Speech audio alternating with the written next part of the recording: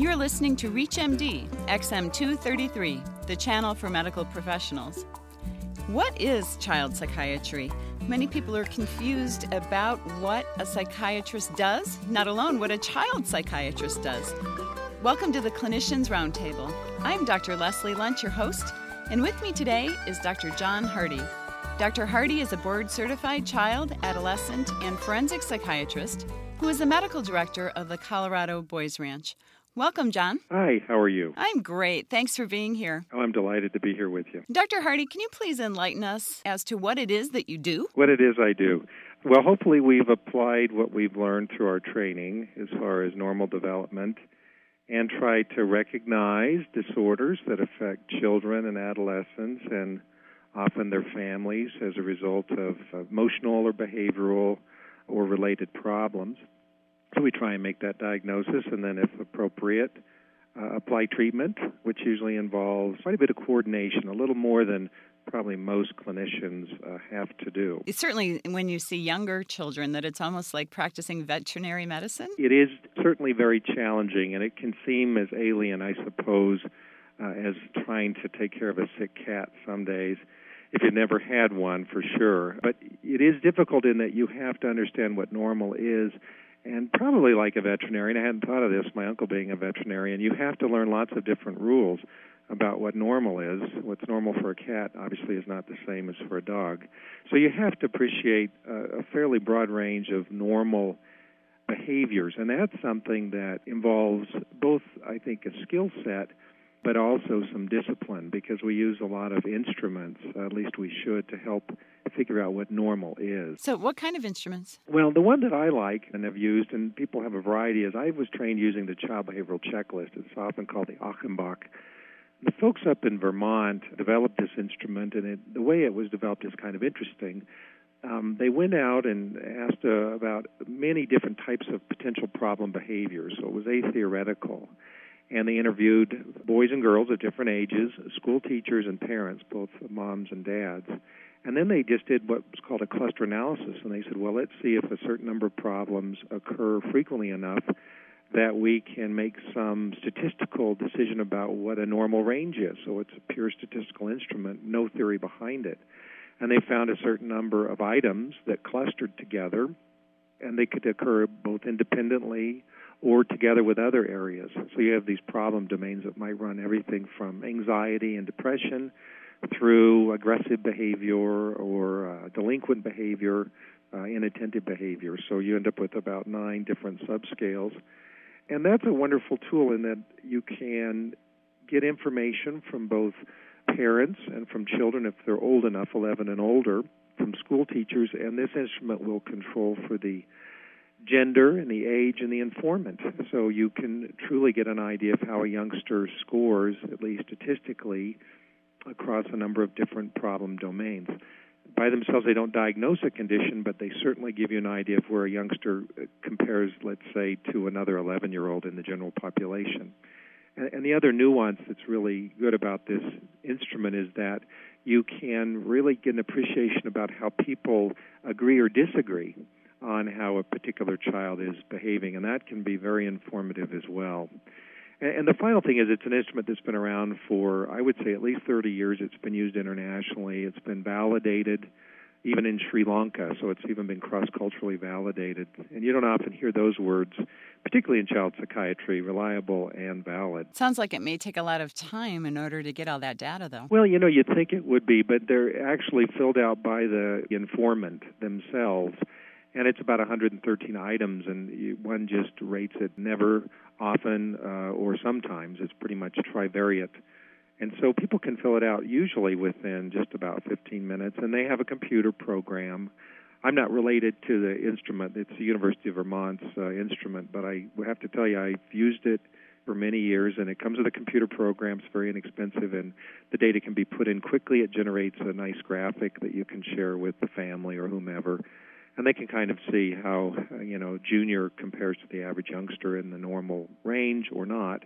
And, along those lines, it's often very helpful for parents and persons to see how they're normal, because that's often not appreciated either. It's a fairly expeditious way of evaluating it along with everything else one does. Do you find that the different informants often do have completely different ideas about what the child's problems may be? Well, usually I get a clue, and often these are where I have families that have divorced, and there's often differing disagreement about whether or not even an evaluation is in order. So I can sometimes confirm certain biases. I'll give you an example. I've got a little boy I'm seeing now. He has a number of problems, learning problems, seizures, and a severe problem paying attention. And everybody agrees he has problems except the biological dad.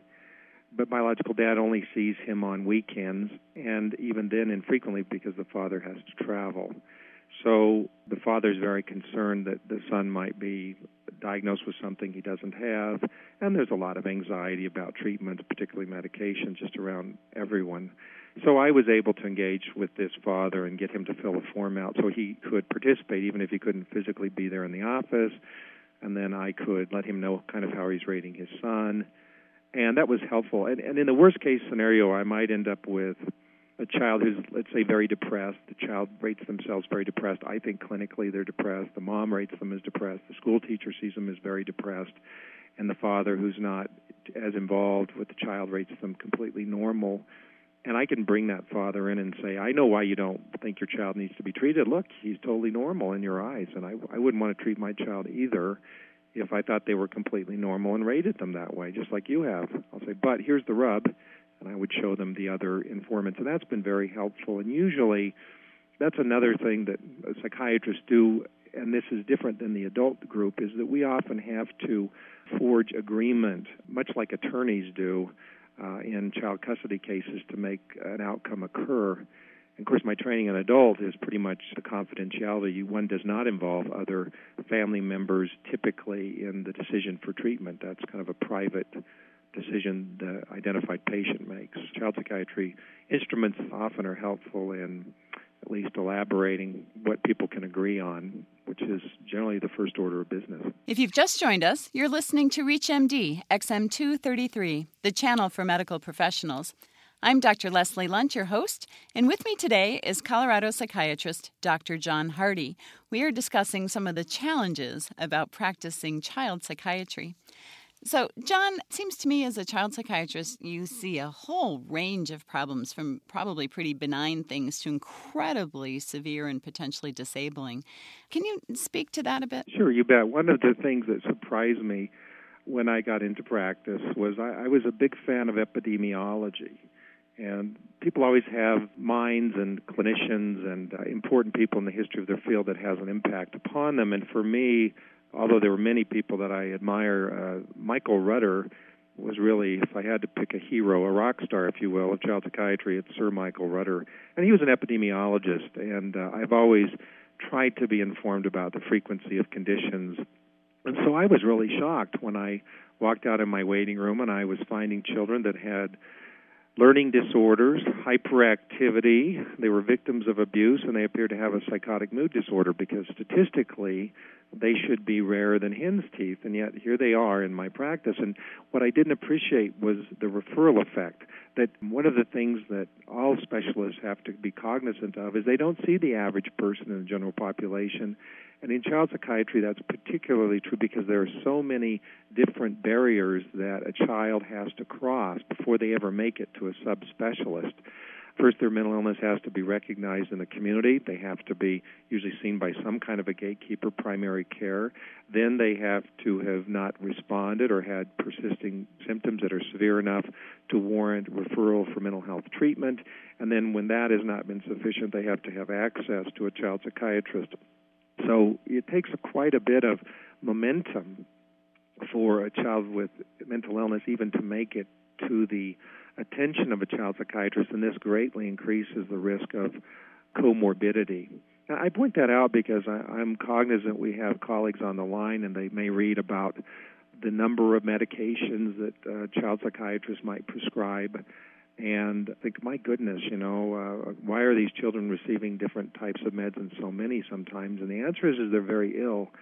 They're very similar to someone with severe heart disease or a very severe adult psychiatric patient. They aren't common, but they're very common in a psychiatrist's practice. Now, you mentioned the issue of access, which, of course, is huge. There aren't nearly as many of you as we need out there, especially primary care physicians. How can they more appropriately refer to you, a child psychiatrist? They're very eager to refer, and I think it's unusual. I can't imagine an inappropriate referral. The reality is that there's a little less than 9 child psychiatrists per 100,000 children and adolescents. And there are some states like Alaska and Nevada who have less than 4 of us per 100,000. There's about 200 metropolitan areas in this country that have no child psychiatry access. And, of course, there are lots of reasons for that shortage. Maybe the fact that there's 5 years of training after medical school. It could be because there are issues with parity for insurance. It may have to do with the complexity. But all of those things are going to remain significant barriers to access. And I think there really has to be, and I think an example, the American Academy of Child and Adolescent Psychiatry and other groups have made an effort to share information to primary care physicians to make them feel more comfortable in the assessment and at least the initial treatment of children and adolescents. But they're not particularly thrilled to do too much of that. I do sense a lot of reluctance to get too involved, and I think some of the issues now with warnings about medications and those sorts of liabilities have had an impact we've seen, even in the willingness to treat fairly straightforward depression in teenagers. So to answer your question, I think we have to be more available to help clinicians be able to make referrals, and there probably has to be some evolution in how mental health care is delivered to encourage child psychiatrists to be available to a larger number of patients and probably to be used more as consultative resources rather than the primary treaters of many of these youngsters. One of the things that always is puzzling to me, and I'm sure to others out there, is taking into account the developmental issue. So, for example, when somebody says they have a moody teenager, what does that mean? They may well have an entirely normal teenager, or it may be that you're seeing the onset of depression and anxiety or other conditions which often spike at that time. So sometimes you simply don't know, and that's why it takes a little bit of effort. The differential is very long. I want to thank our guest today, Dr. John Hardy. We have been discussing the complexities of practicing child psychiatry. I'm Dr. Leslie Lunt. You've been listening to the Clinicians Roundtable on ReachMD XM233, the channel for medical professionals. For comments and questions, please send your emails to xm@reachmd.com. Thank you for listening.